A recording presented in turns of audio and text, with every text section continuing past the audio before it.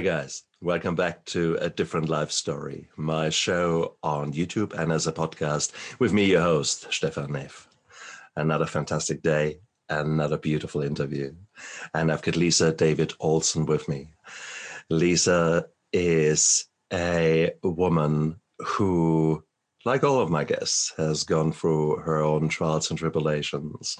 And she has discovered the power of the most beautiful mind and state altering technique that there can be. No, I don't mean to sit on the highest mountain. No, to have a damn good love about yourself. Lisa is, amongst other things, a comedian and has been in this beautiful profession for many years. So here we have got another depression prevention specialist. And I'm so honored to have Lisa on my show. Good morning to you. Hello. I'm so happy to finally meet you. We've been chatting for a bit. This is exciting. Thank you for honoring your time. And I'm so happy to be here. Brilliant. Oh, Lisa. No, and the world seems to need a good laugh. And we all, I think, need to learn again to love ourselves and to laugh about ourselves. And don't take us too serious, because the world is knee deep in shit at the moment, and I can't see it getting better. So, Lisa, it's so important that we bring you on and see how comedy and laughter really saved your life. But when you were a young girl, you didn't really think, I grow up, I'm going to be a comedian. Or were you a girl that was at the age of 5 giving shows in front of her mom and dad? Yes, I was. Oh, but I didn't know that it would become my business. You know, I had my own radio station in my bedroom, and I did become a DJ. And I did put on shows. I had sold out crowds. I mean, I don't mean to brag first thing opening in your show, but I had sold out crowds, and I was doing very much like the Carol Burnett Show, which is my favorite, sketch comedies, song parodies, all the things. And it was sold out and standing room only, encores, standing ovations, the works. It was all my Barbies, but an audience is an audience. Okay. Exactly. So, I mean, sure that when they clapped, it was hard because, arms, but it doesn't matter because I really did find imagination at an early age, because we didn't walk around with little hand computers with our face, with the bad necks and all the things. So we had imagination and play and exploring and being creative. And it's that which I share with businesses today. All that I've learned from performing transforms into the business life. Entrepreneurs, you need to launch a book during a quarantine time and you can't get together. Let's talk. Let's play new ideas and that kind of thing. So it's really in a childlike mentality, but it works. It works. So if you stop just Googling every dang thing and try and figure it out, you're going to come up with the new thing. Now, that's a really cool thing. And I 100% agree with you. The problem with being such a creative person at a very early stage, you then end up going through school. And I don't know about your school, but certainly in my school, creativity was not really high up on the list. It was all, no, grades, and you need to learn that. You need to be able to regurgitate that, and free thought and creativity and constructive criticism, things like that, were certainly in my school in Germany, not high on the list. So did they try to beat the creativity out of you? Yeah, and I see it. Yeah, I can't say that that's their goal. I can't say that they sat in the teacher lounge smoking and eating brownies and saying, "Oh, let's squash all the creativity." Evil laugh. But when we're young, we belly laugh. Here's a made up stat: 132 times a day. Truly belly laugh. Everything is funny. And as we get older and older and older, as adults, we might belly laugh 2 to 4 times a day. That's really sad. because it's free, it's healthy, it raises endorphins, it lowers anxiety, it lowers blood pressure, it demands your focus. Finding something funny demands your full attention. That's a kind of a wild thought. It's as wild of a thought as saying you can't blink when you sneeze, or you can't hold your eyes open. Now you're going to think about that. But when you're young and you're at school, they say, all right, Billy, what is two? What does two look like? And, a little kid, oh, it's rabbit ears, or it's peace, or, it's a tunnel and I'm going through. And then as you get older, no, two is a number and two is this way. This is two. This is two. And they're not doing it in a mean way, but that's what schooling and structure and silos can do. She has to have you say it's two, it's a number, or she can't check mark. That's my passion, is just that creativity is lost just because that's the way we've always done it. So we keep teaching this way. And I think that's really, really important. I can very much relate to that. My children were schooled in a Christian school. Now, I'm very secular, so initially that was quite an issue for me. But as it turned out, once I met the principal, once I met the teachers, I realized that the values and the way of teaching in there was such a beautiful, beautiful thing. So creativity was very high up on the list, and they created very strong souls. They taught them. That's absolutely cool. And my youngest, especially, he took to that. He ended up having a cup in everything from science to name it. The only thing he didn't get right was his speeches, because he never put the time really in. But apart from that, he had a cup. He was the top dog in this school. Then he transferred after year 8 or year 9. He transferred to a normal school where creativity was not high up, but it was actually the standard. Bang, bang, bang, bang. This is what you need to know. From up there, down there. Wow. Yeah. The rigid way. And to switch at that age is difficult no matter what. Exactly. That was a challenge. But it was so beautiful. And to this day, he and we as a family have still strong links with the teachers from that school. And whilst I could not even name one teacher from any of the other schools that then went on. So it's quite intriguing, isn't it? When we look at young pupils and young men and young women in a different light and let them grow up in their creativity, yet instill beautiful values and knowledge into them. So here you go. So we both we are singing from the same song sheet here. But it gives me two thoughts, which is there are those schools that are more into creativity, like Montessori schools or what they call STEM schools. And it is more about life skills and not just, what all the levels of algebra. And I'm not putting it down. Yet what you just said mattered. And now let's think about all the parents. Big respect to those that had to do the full-time job and make sure their kids are schooling online. What is this group going to look like because of that disruption? It could be great. It really could be great. Going forward, school will never be the same after this. So true. So true. The problem is, of course, at the same token, the quarantine brings out not just the best, but also the worst in us. If you look at the amount of family harm and domestic abuse, it has gone skyrocketing. The amount of alcohol abuse, all the not nice ways of coping with stress and distress, we see that more and more, certainly, well, in all countries around the world. So who knows what this pandemic has unleashed, but you're quite right. We will never be the same society. No. Again, there is no two ways around that. And therefore lots of divorces and lots of babies. Oh, yeah. About this social distancing. Yeah, about that. Yeah, stuck at home. Lots of, why in the hell am I still married to you? And lots of, oh, we're pregnant again. Exactly. Yeah. My friend just had I call it a COVID kid. She just had a really cute baby. Like, excellent. oh, a COVID kid. Oh, God.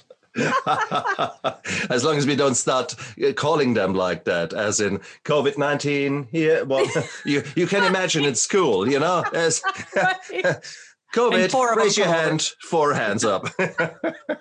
Oh, shit. Exactly. No. But you're right, that belly laugh, that is often so missing. And in my job, I'm an anesthetist, so we work, in quite often adrenaline-driven and very focused scenarios, because we want to do 100% right by the patient when we're in the middle of the operation. Yeah, exactly. I like that percentage. Exactly. You're going to be putting me out. Exactly. But at the same token, you can't do that over the whole day. And as it turns out, in a private setting in which I work, most of us are the same age group, more or less like us. And we have learned to not take ourselves too serious. And I'm so pleased that I can say that I beat your statistic. It's not 4 belly laughs. No, we will make sure that there are maybe 40 or 50 a day, and often very bad gallows humor. So it has to be. That is huge. And when people say, "Oh, I've got a really dark sense of humor," but you know what? At work, your clique, and you have to let that out. Or what kind of person are you if you're carrying that around? You have no release, because by making that joke in private in your circle, you are releasing tension. You are connecting through humor. So you're bonding in a team, and you're also having that ripple effect to the next person you serve. I work with police officers in the day. I'm dispatching records in the day. You can bet there's a lot of humor. And in fact, I love pranks. And so I do prank the cops, and my husband advises against that. But you know what? I said, if it's my time to go, it's my time to go. What a great story. Yeah, she got tased to death. I mean, that's a great story. Everybody wants their legacy. Oh, exactly. I don't want to get hit at the grocery store in the parking lot. Boring. Tase me because I was pranking you and I jumped out from underneath the desk. That's a good story. But anyway, the jokes at work that you wouldn't share with the public, and you share this laugh and this, like I said, it brings you together as a team when you share in humor and you release.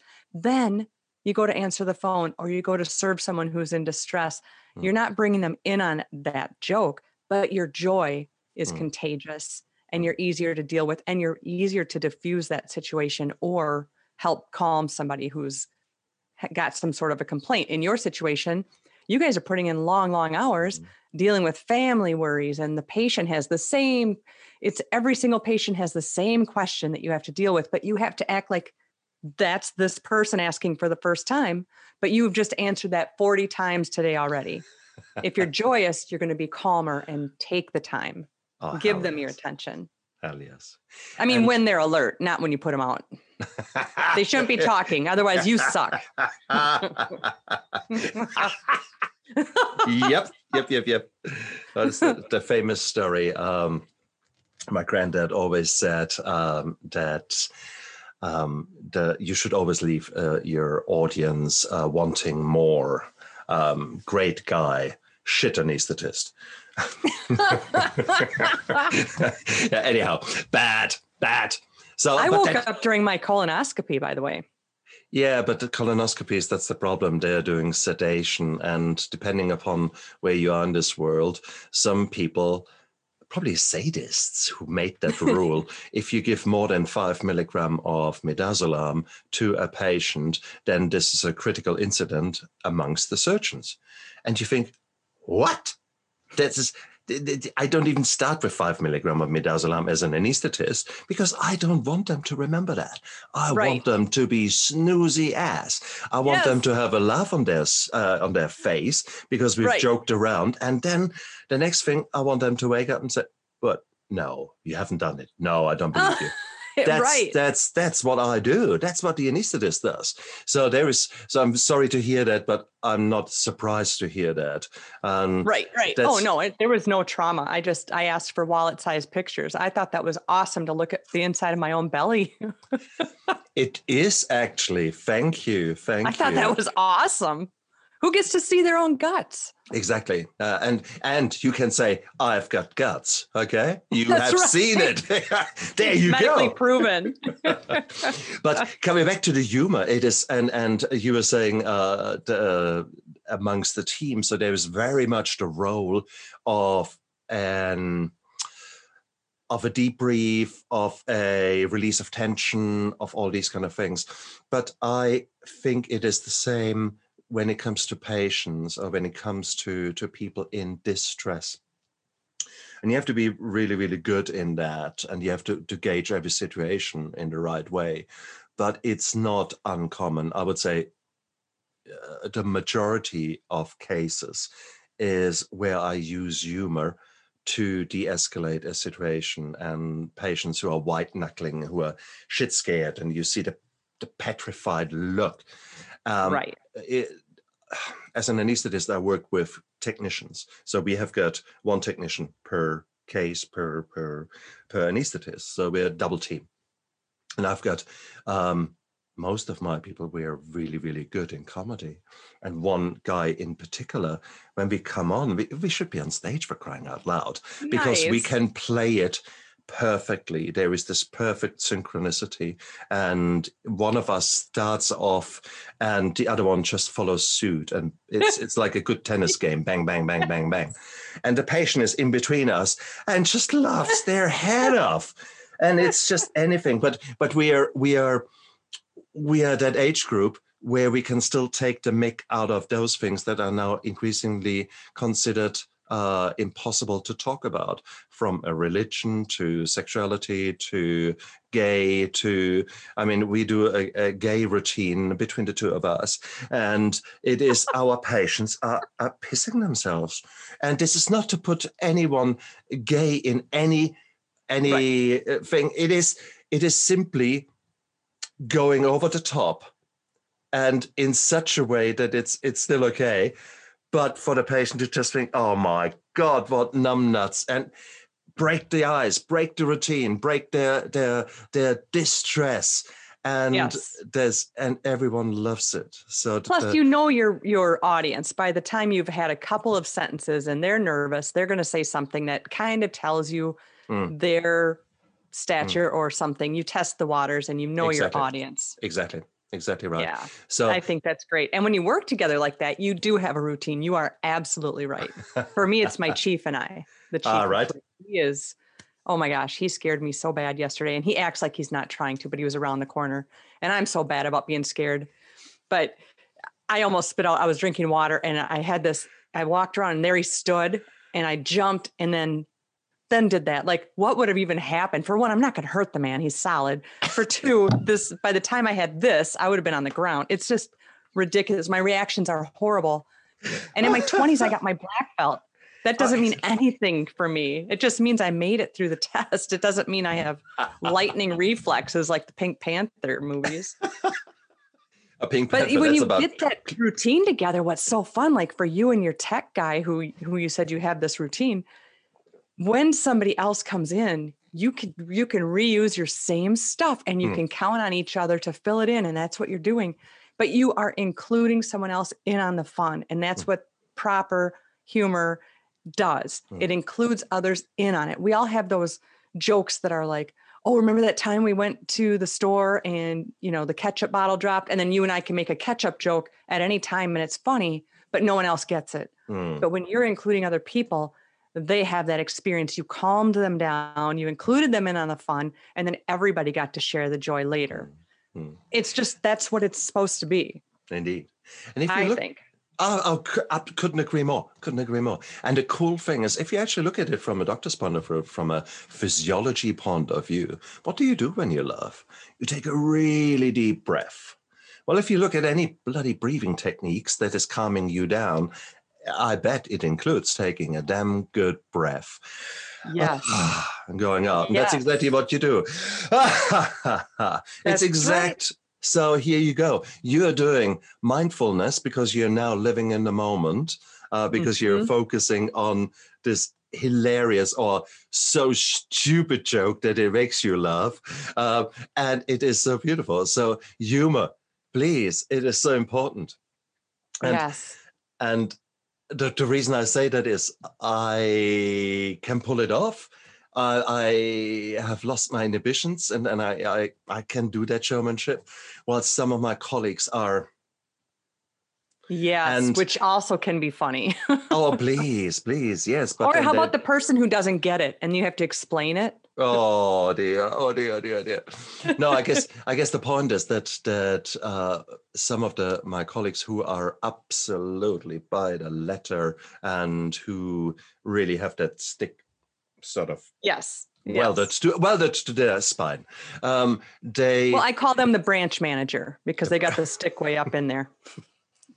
and they often enough end up in trouble with the patients. They are typically high quality. They are typically up there in their knowledge, in their skills, etc. Yet it's the breakdown in communication. It's the not being the human person. So therefore, to be able to love about yourself, it's one of the biggest skills you guys can learn out there. Don't take yourself so bloody serious, and mean it when you get caught with your trousers around the ankles. Okay, if that happens, do a little jingle, do a little dance. Okay. This is me in my underwear. That's right. This is me in my underwear. Okay. And that's beautiful. That's beautiful. But again, Linda, we are people who have gone through hell and back. And typically that gives you then the insights and allows you the freedom to release your creativity, to not give yourself too much grief. And you might not get it always right. Not all jokes make everyone laugh, etc. Nope. And one way you described yourself prior to the show was as the embarrassing mum. So obviously, not everyone likes your jokes. That's right. How do you deal with criticism? How do you deal with the moment that you try to make a joke and it completely plummets like a rock into the ocean? Like any good stand-up comic, you blame the room. You just say, well, you guys aren't smart enough. No, I've seen comics do that. No, I don't do that. But I've seen comics do that. I've hosted enough comedy where I've seen most everything. Right. And they're like, well, Missouri got these jokes. What's wrong with you guys? No. Lose a room. No. You better make the audience feel smart. And whether you're on social media or in a room live or at work, make your audience feel smart. That's a secret tip from me to you. And you will get that likability. If they like you, they want you to do well. So for 20 years, I've run and performed in a sketch, improvisation, song parody troupe, and done a little bit of stand-up comedy on the side. I've opened for some pretty big names that I'm proud of and done some good things. And it doesn't all happen. So what you do is you keep going. Because if you call attention to that drop, and then the whole room gets sucked in. But in improvisation, when I ask the room, give me a place where two people might meet, give me an unlikely sporting event, give me an animal, and I put some things together and create a scene, they are part of it.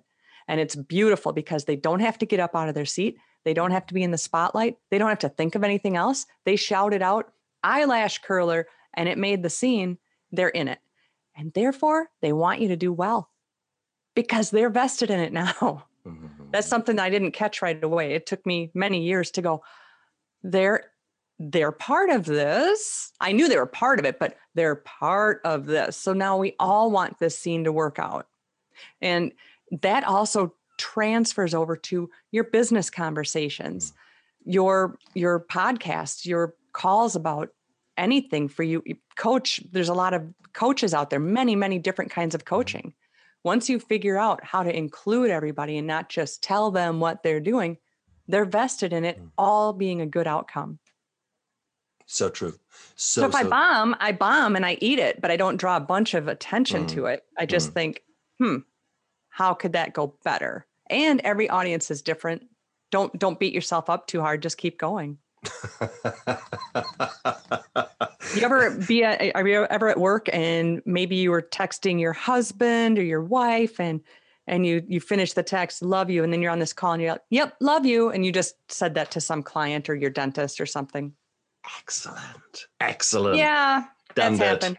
Done that. Sign your emails, love you. It's like, and you why don't you come to my office?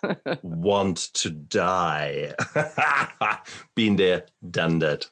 Yeah. Multitasking is doing two things at the same time badly. Ooh, ouch. I'm a master in that. I can tell you.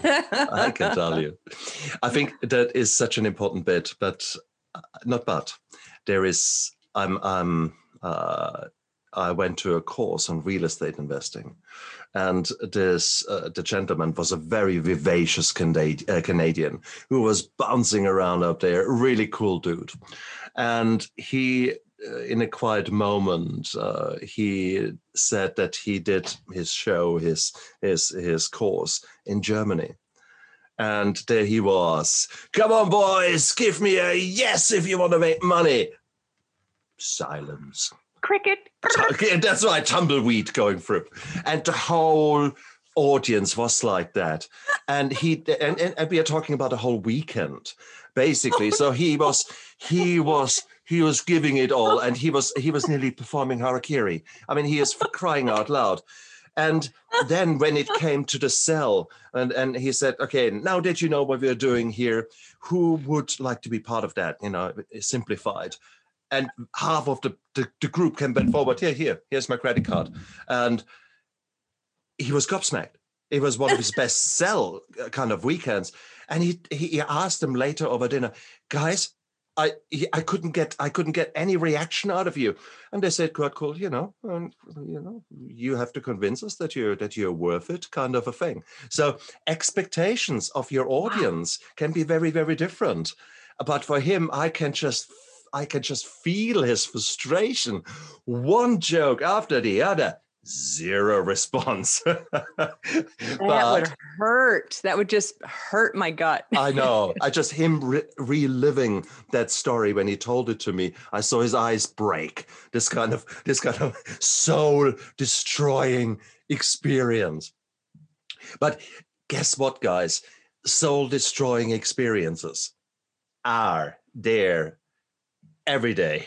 Right. And I think that it's that old adage that you're only a failure if you stay down.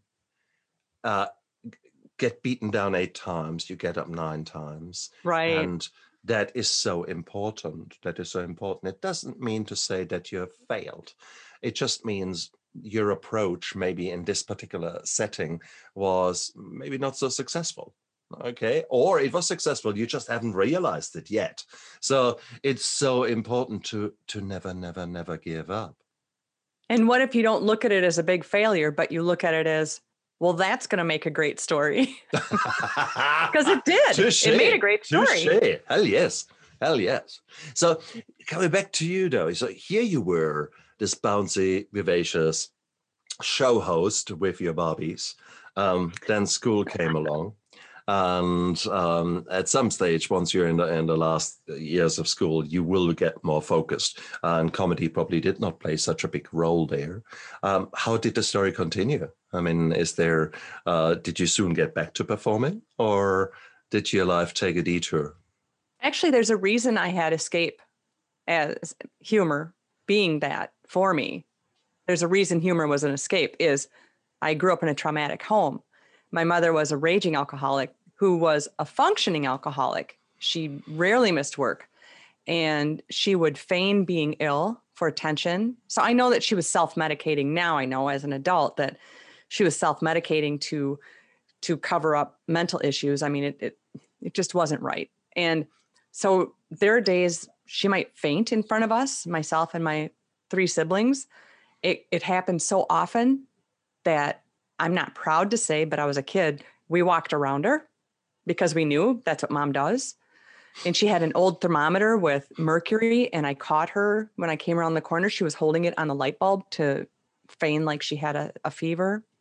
She would beat us with a belt, with a brush, with a ruler, yardstick, whatever was near, pull us out of bed, go through the garbage, who threw away those mushrooms, go clean the bathroom, who left that seat up in the night, because that's when her rage was exploding in the dark. So night frights are real. I still have, hey, therapy is a good thing. Everybody should try it. I'm not making light of it. Don't be whining on Facebook. Don't be talking to your friends. Talk to a professional. That has helped me come a long way. But the thing is that humor became my escape. So I pretended that Carol Burnett raised me. Carol Burnett had her variety show, and she was raised by her grandparents because her parents were alcoholics. So I would escape and pretend that Carol Burnett raised me. I'm still looking for a phone call from her. I just want 8 minutes, Carol. And so she is the one that helped me escape and helped me see the lighter side. And if we could make mom laugh, not in the moment of a rage, but if we could make her laugh at some point, she wasn't beating us. That worked. You learn that early on. And after a situation in the night, the siblings and I would comfort each other with humor. We would do, just goofy jokes, or we would pretend to be somebody like one of our parents' friends, swearing Daryl. Everything he said was an F word. So we would be swearing Daryl, and we would talk bad and just say all the naughties. And we would entertain each other to keep each other's spirits up during this really hard time. So when you ask me about school, I couldn't have friends over because I didn't know which mom she would be, because there were light moments. She loved us to play, and she loved to cook, and she loved these things. And then there was the dark, the beatings, the screaming, the feigning illness. That's just not right. And I left school at 17. I left home at 17. I left school in 10th grade, and I took off. I was out of there. So my siblings each dealt with it in their own way. And that was my escape. So really, I've always worked. I didn't have a car. I just left. And I have just became this hard worker like my mother was. It's not a surprise to me. But eventually I got into a singing group, and then they offered that. This one lady said, there's this improv and comedy troupe you should try out. And I was like, I can sing. I think I'm funny. And I'm thinking about how cool I am. And then she said, yeah, we need another woman. So at that point I was like, oh, I got girl parts. Let's go. So I did try out, won a spot. And again, later on, I ended up running and owning the troupe. And we did win some local awards and entertain people. So that's my snip book. And that's what's in my book that I was telling you about. It's all in snippets because some of it's the crap that happened, but then there's the light part that happened, and the back and forth. And the main thing that I learned is boundaries, and that just because it's your family doesn't mean you owe them anything. Sorry to say, that's what it is, because I had to stop being in touch with my mother at certain times. I had to take care of my children and choose that. My comedy family was there, and that's who I could trust. And that's what improvisation taught me. Trust in a scene. I have your back. I won't let you fail. We're both in this together. There's so many lessons in that that carry over into the real world. And who's got your back? Is it your drunken uncle that you're afraid to invite over for Thanksgiving? Or we have to invite him because he's family. Are you sure? Do you get this crappy feeling in your gut when you think about him? Why would you allow them near you? Over years, that's what I decided. Out of 3 siblings, I'm only in touch with one, and there's certain friends that come and go. So it's really a choice. And my life is choices, not excuses. And that is when you have gone through hell, you do no longer take things for granted. I think that was the biggest lesson for me. I was so selfish in the wrong way when I was drinking. Yet nowadays I am again very selfish, but in a very self-loving and protective way. I make sure that I look after myself. I make sure that when I come home, I get 10 minutes to myself to actually just calm down from work, and then I'm ready, instead of immediately being bombarded with problems that meanwhile have arisen at home whilst I was at work. And so things like that. So I'll take time out. And when I'm tired, I say so. As an example, I was quite intrigued because the same thing happened just in the last 24 hours. I had planned to compete with my son together in a competition in a week's time, actually. And so we were there, and he actually pulled out and said, look, I don't want to do it. I'm actually burned out. I've trained too hard every single day. I'm actually burning out, and I can't do it. Look, I don't want to go. And initially I was pissed off because I felt let down, etc. But here was this man, a young 18-year-old man, who had the insight to listen to his body and said, look, Dad, I'm burning out. I don't think I should go. And he had the trust and the guts. He knew that he would hurt me, but at the same token, he was able to put himself in a healthy way first. And I had to sleep on that. And this morning I gave him the hugest hug and said, wow, I'm so proud of you that you're able to look after yourself first, that you're able to recognize when enough is enough, that you don't conform to pressure that you somehow put in your own head. No, you can see through the fog of life, and it's so beautiful. So wow. Exactly. What a powerful thing. And how cool is that? You'll never, ever forget that. Exactly right. Oh, so you actually gave me chills in saying that, because what a reset you put yourself through, and you have the sense to not react. But as parents, we want to fix everything. Oh, you should try. You need to go do this thing. You know what? That's on us. Once they're 18, you did the exact right thing. I really applaud that. I hope more people can hear this and do that. They'll never forget that. True. But it is such a huge learning curve equally for us, because I've never been in this situation, or at least not consciously. And here I am, and I had to, and it was so bizarre, because for the last 24 hours, I went through this roller coaster of emotion, from anger, being betrayed, being all these negative things that immediately come out.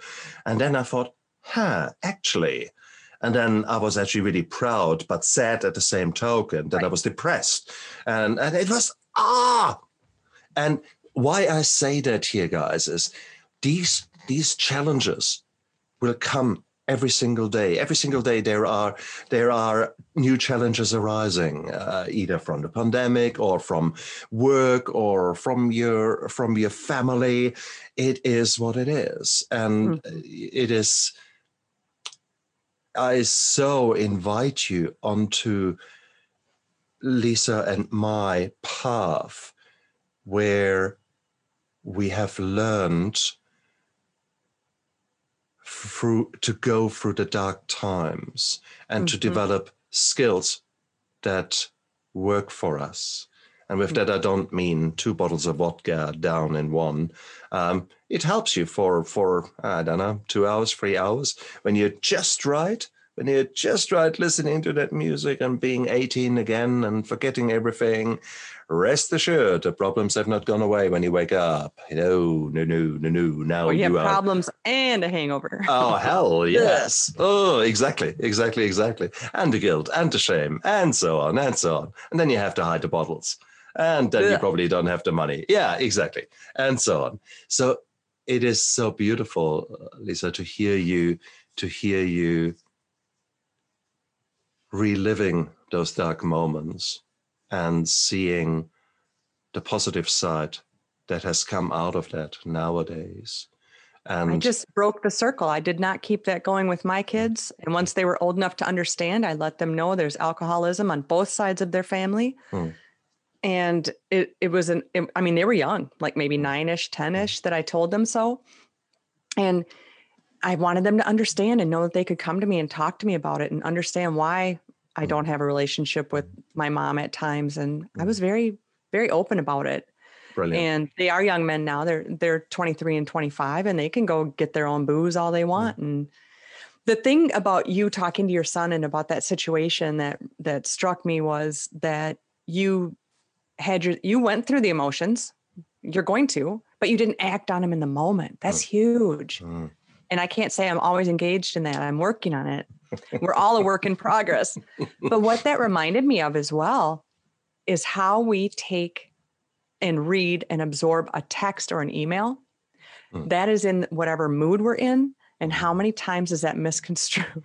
That we think, oh, well, I guess she's too busy for me. And really all they were saying was, I'm still interested, but it'll be down the way. I mean, it's the same thing. I was connecting to what that's like when it's a text or the written word. You know, if we would all just take a second to just breathe through it, don't respond right away. You don't have to comment on everything on Facebook. So true. So true. So true. And maybe from now and then even switch off and even do whilst this phone is part and parcel of me because I use it so constructively for many reasons. At the same token, I'm so acutely aware of that I have that bloody thing there. Yes. So therefore, to have a hobby where you can't have a phone on you, that is, probably not a bad idea. Making choices. Touché. It's all about choices. I love what you said about your son, though. That was a big moment, and that wasn't easy. But you made the right choice, and he'll never forget that. Exactly, and I'm a little bit proud of myself, I must say. Yeah, now means he can come to you. Yeah, he can talk to you and not be afraid. Oh, Dad's going to blow up. Having said that, let me go back to the time when you were touring. Now, the last time I looked, this is a pretty high octane and stressful and tiring thing to travel around, travel the whole day and then perform all night. And the last time I looked, there was typically a lot of alcohol involved in such things. How did it go in your tour? Where was alcohol a temptation to unwind for you? We do have, sometimes after a show, we would have a drink, but if we were out and driving, so we would take turns or just not imbibe too heavily at all. We were more about the food. After a performance, you can't eat and go and be, because I'm more of a physical comic. I like to, I'll be the one dancing or falling down or be on roller skates. I love to be physical. You can't have a full belly and do that. So you'd have a little bit of a snack, perform, sweat, change clothes, run. You're starving. Give me a pizza to myself. So for us, it was more about the food. It definitely wasn't a big party time. In fact, I used to be in a band years ago and we were dry. We didn't, even though we were playing in a bar, you can't. Luckily, the people in my band were the same way. I drink once in a while, but it wasn't about, like some bands you'll see have booze on the stage the whole time. And I don't understand that because I want to be in the moment. I don't want to miss anything. I know. I remember many concerts I went to in the 80s, 90s, where the Pogues were the classic. The Pogues, an Irish punk rock band, and the singer came on with a whole bottle of whiskey. And by the time the 2/3 into the show, the whiskey was gone. Wow, no way. Oh yeah.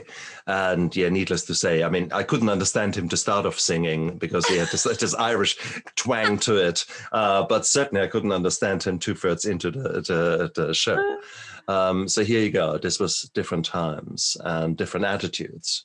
I guess in the 80s, which were sort of my, developing years, alcohol was such an integral part of society in Germany. Yes. All my heroes in the films were drunk down and out kind of anti-heroes, the Mel Gibson and Lethal Weapon and Bruce Willis, alcohol was part and parcel of it. So damn.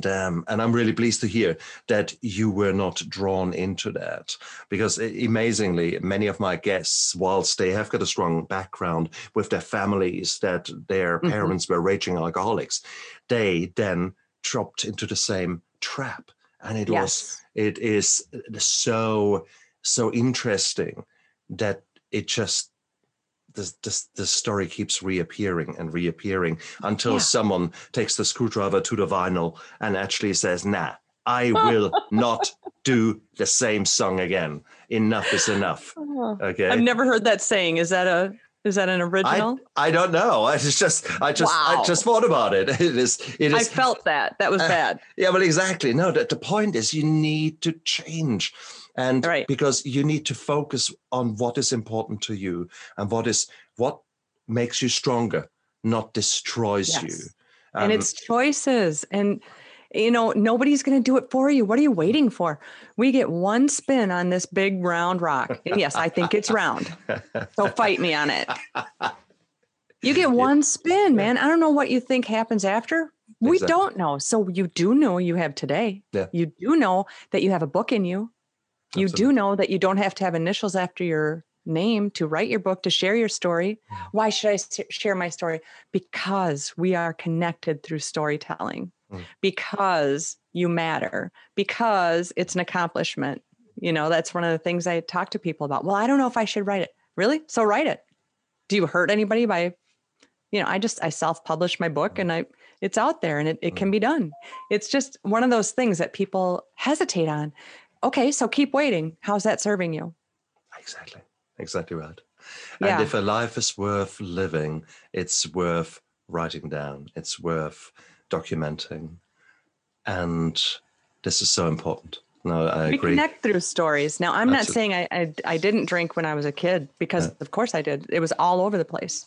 We all have that one alcohol that we can say and we kind of go, ooh. Yeah. I got very ill. So I was drinking by the time I was 13, 14, somewhere in there. You too. Okay. So it was just prevalent at your home? Is that how it started for you? No, at home. On the contrary, I said, hey, I want to feel how it is when you're drunk. And my mum said, okay, here's this whiskey. Go for it. And she had the bucket next to it. And she said, see how it feels like for you. And I got drunk and I got so sick. And to this day, whiskey is not my friend because the sheer smell of it. Yes. Oh, yep. There you go. You just shuddered. And it is, But having said that, did that ever stop me then? Did that ever stop me? No, because alcohol serves its purpose. And especially in someone like me who was insecure, who was shy deep inside, who had no skills, no life skills that would give myself the backbone, the guts, the balls to actually stand up for myself and to be myself. No, I always wanted to be someone else. I always wanted to, I don't know. I was just not a mature person until I started growing up, end of 40s. Then nowadays I can look in the mirror and say, hey, I like you. No, I love you. Nice. And you really wink at yourself like that? Oh, absolutely. No, the sad thing is I did that when I was younger, and it was all the bullshit macho crap. And so no, that doesn't go down anymore because it reminds me too much of the other me that I was in the past. It was all facade. It was all mask. Yes, and it just, oh God, no. And that's where I am embarrassing that nowadays, because I don't give a toss how I look, how I, certain things just run off me like water of a duck's back. And it's beautiful. It's beautiful. And my kids would be embarrassed and just, Dad, you're in your underwear. Yes, it's 32 degrees out there. What do you think? Yeah, but the curtains are drawn. People could see you. And I look out there, baby. And there is so much greenery and shrubbery out there, unless they have got a bloody good binoculars. And even then, they can't go jump. And but it's that it's kind my of a house. That's right. It's kind of a thing. So it is. I wouldn't have it any other way. But no, hell, I had to go through hell and back before I now can, true hand on my heart, say I don't give a toss about these masks anymore. No. And what you see is what you get, kind of thing. Can you imagine if we had that attitude when we were in our 20s? If we had been, you can't tell a 20-year-old. And a human doesn't even have their fully mature brain until 25. Correct. You can't tell them. Wouldn't tell me. Yeah. Oh, true. It's so What would sad. you tell your 20-year-old self, knowing what you know?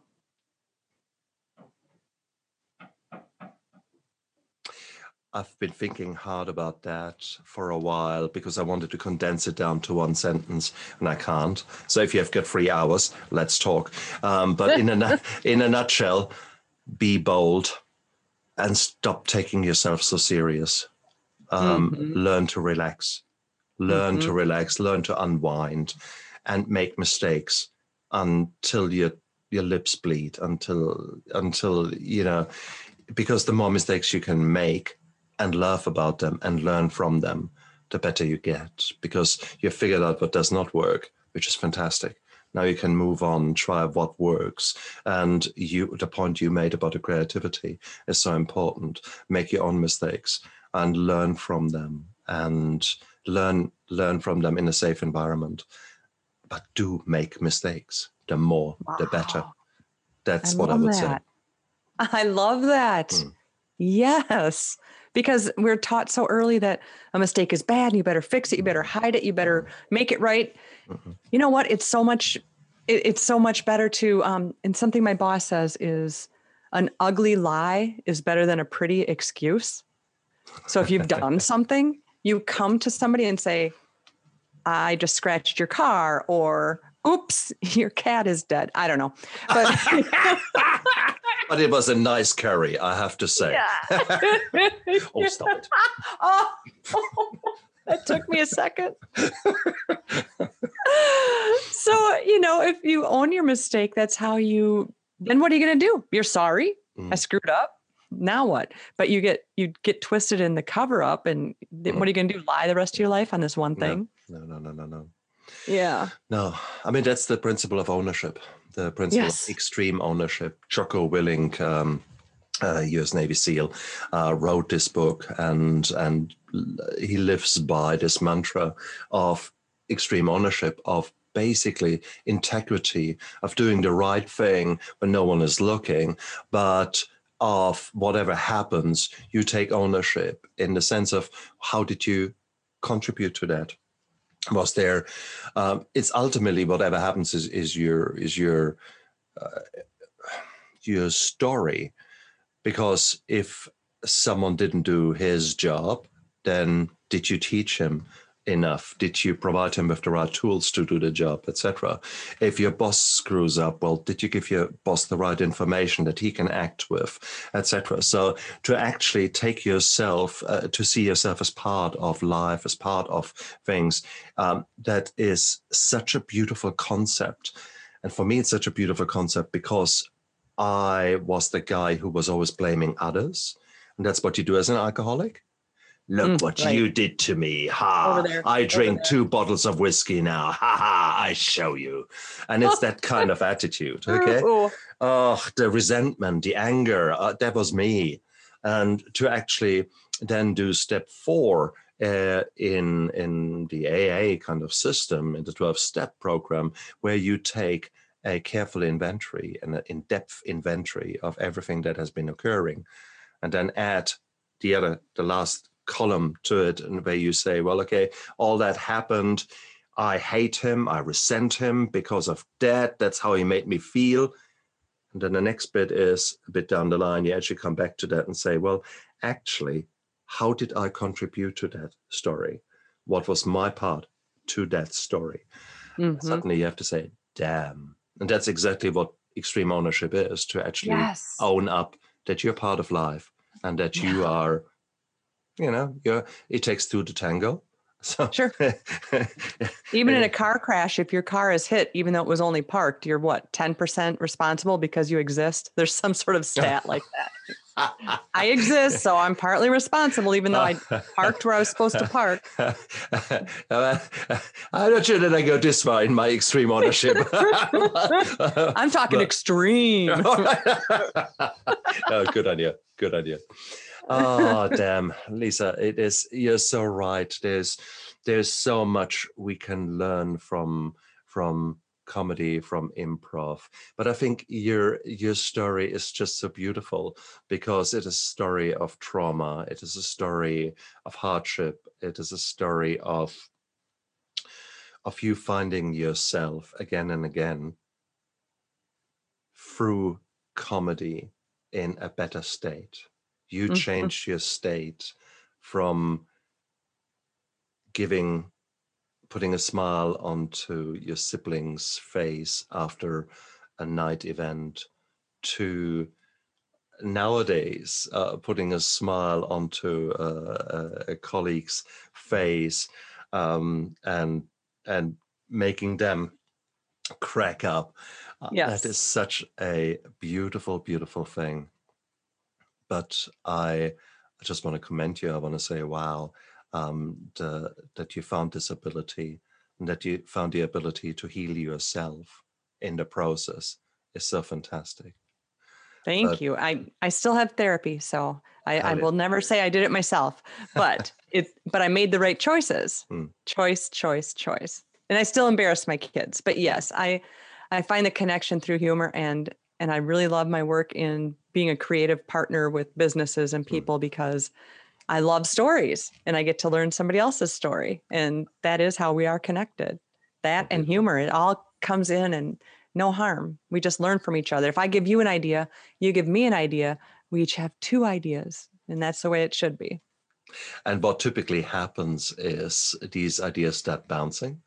And two people like us today, so this interview was beautiful, bouncing like a tennis ball back and forth, and creating new thoughts. So you say something, I thought about something, etc. What a creative duo we have been here today. Imagine that we would do the same with other problems that we're facing in work, that we are facing in relationships, that we're facing, intergenerational between children and grown-ups, and actually put things on the table and say, be honest, and love about it, and say, yesterday, when I said that, I was such an idiot. I'm so sorry. And I think that's the biggest thing when I say this to my children, and they look at me, and sometimes there's this kind of, what do you want to say with that? Yeah. Well, yeah, right. That's right. But I'm sure there's something negative that you want to blame me with it. And I said, no. I've been a dick. The way I responded was stupid because I was hungry, angry, I was wound up from work, and I completely misread what you actually wanted to tell me. And it's that kind of moment that I wouldn't want to miss, because that is so beautiful. And look what you're teaching them just by showing them. Yeah. And I have stepsons, and that is something they didn't have before. And I do that. And I don't know if there's a coincidence because of the alcoholic background or something, or living with alcoholism, nature, nurture. But that is something in my repertoire as well. I own it. Yeah, I could have done better. You know what? I didn't mean to hurt your feelings, and I am sorry. And there's an art to an apology. Instead of going, I'm sorry for hurting your feelings when I should have just had a Snickers bar, and let's go forward. That also opens up the door for a family or whoever to do the same for you. I love that you brought that up. That is huge. The art of apology and owning it. Where can you go from there? How can they be mad at you? Exactly. I mean, they can, but we all, instead of deflecting, you just own it and say, yeah, that sucks. Let's cool down. And this show was sponsored by Snickers. Kidding. Stop it. And colonoscopies. Yeah, that's right. Oh dear. Look, it is time in this show to quickly show our books. Bring your book forward. Bring your book. That's right. So that we can see it better. Here's my journal that I publish locally, and it's called What Ifs and Why Nots. It's creative cues to help you get unstuck with ideas. And I'll be writing a business book as well with tips for how I use my background. And then I've got Laughs on Rye, an improviser's memoir. So a life made of choices and finding humor through childhood abuse, failed marriages, and other hurdles. And in it, you will find my project in bravery, where I do serious selfies with strangers. Not only do I get to ask a stranger for a photo, but I ask them to not smile, which makes you laugh. Picture being somewhere where you're not supposed to laugh and you're out to eat and you ask this table next to you, hey, can we do a serious selfie? Look at them. I hate that. My boys are doing that all the time. These are my friends now. Yeah. Excellent. Excellent. So dare yourself daily. Do silly stuff because it's a connector and you never know. It might be your next new best friend. Absolutely. Absolutely. I couldn't agree more. And that is the amazing thing with us here connecting today on the show. We already have we had such a cool hour. Yes. So please, we will stay in touch. There's very little doubt about that. And yes. It came out of the blue. We just happened to have the same interests, and I happened to have a show, and you happen to be a guest. Yes. And suddenly we know each other. So guys out there, often enough, this world, especially nowadays, can be quite a lonesome and scary place. What was to happen if you just make that initial step and putting yourself out there, maybe in a discussion forum, maybe via a Zoom talk, maybe via if you're dealing with addiction yourself, why not listening into an AA Zoom meeting, or there are many other smart recovery, etc. There are many other things.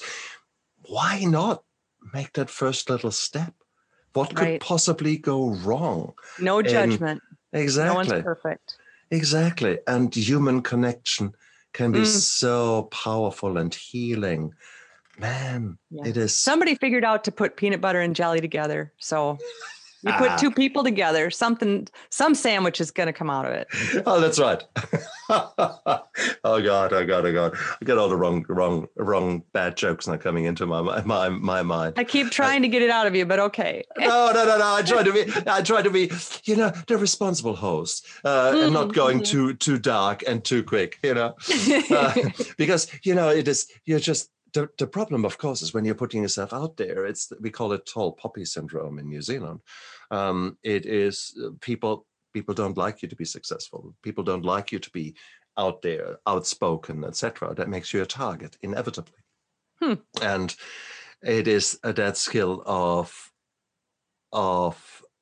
trying not to make yourself too much of a target. Okay, so I was very tempted to come out. I mean, the cat joke, for Christ's sake. So I will now get SPCA immediately. No, what a show! How dare he? And that's right. So and I said something about a gay routine. Oh my God, the LGBT. Look at you beating yourself up, just bringing attention back to it. That's right. That's right. Bad technique. But I guess I want to say that. I want to say that because I was a guest on a show and that's right. I called myself an emotional retard when I was drinking, and the host squirmed. And I want to very quickly highlight that this show supports all people I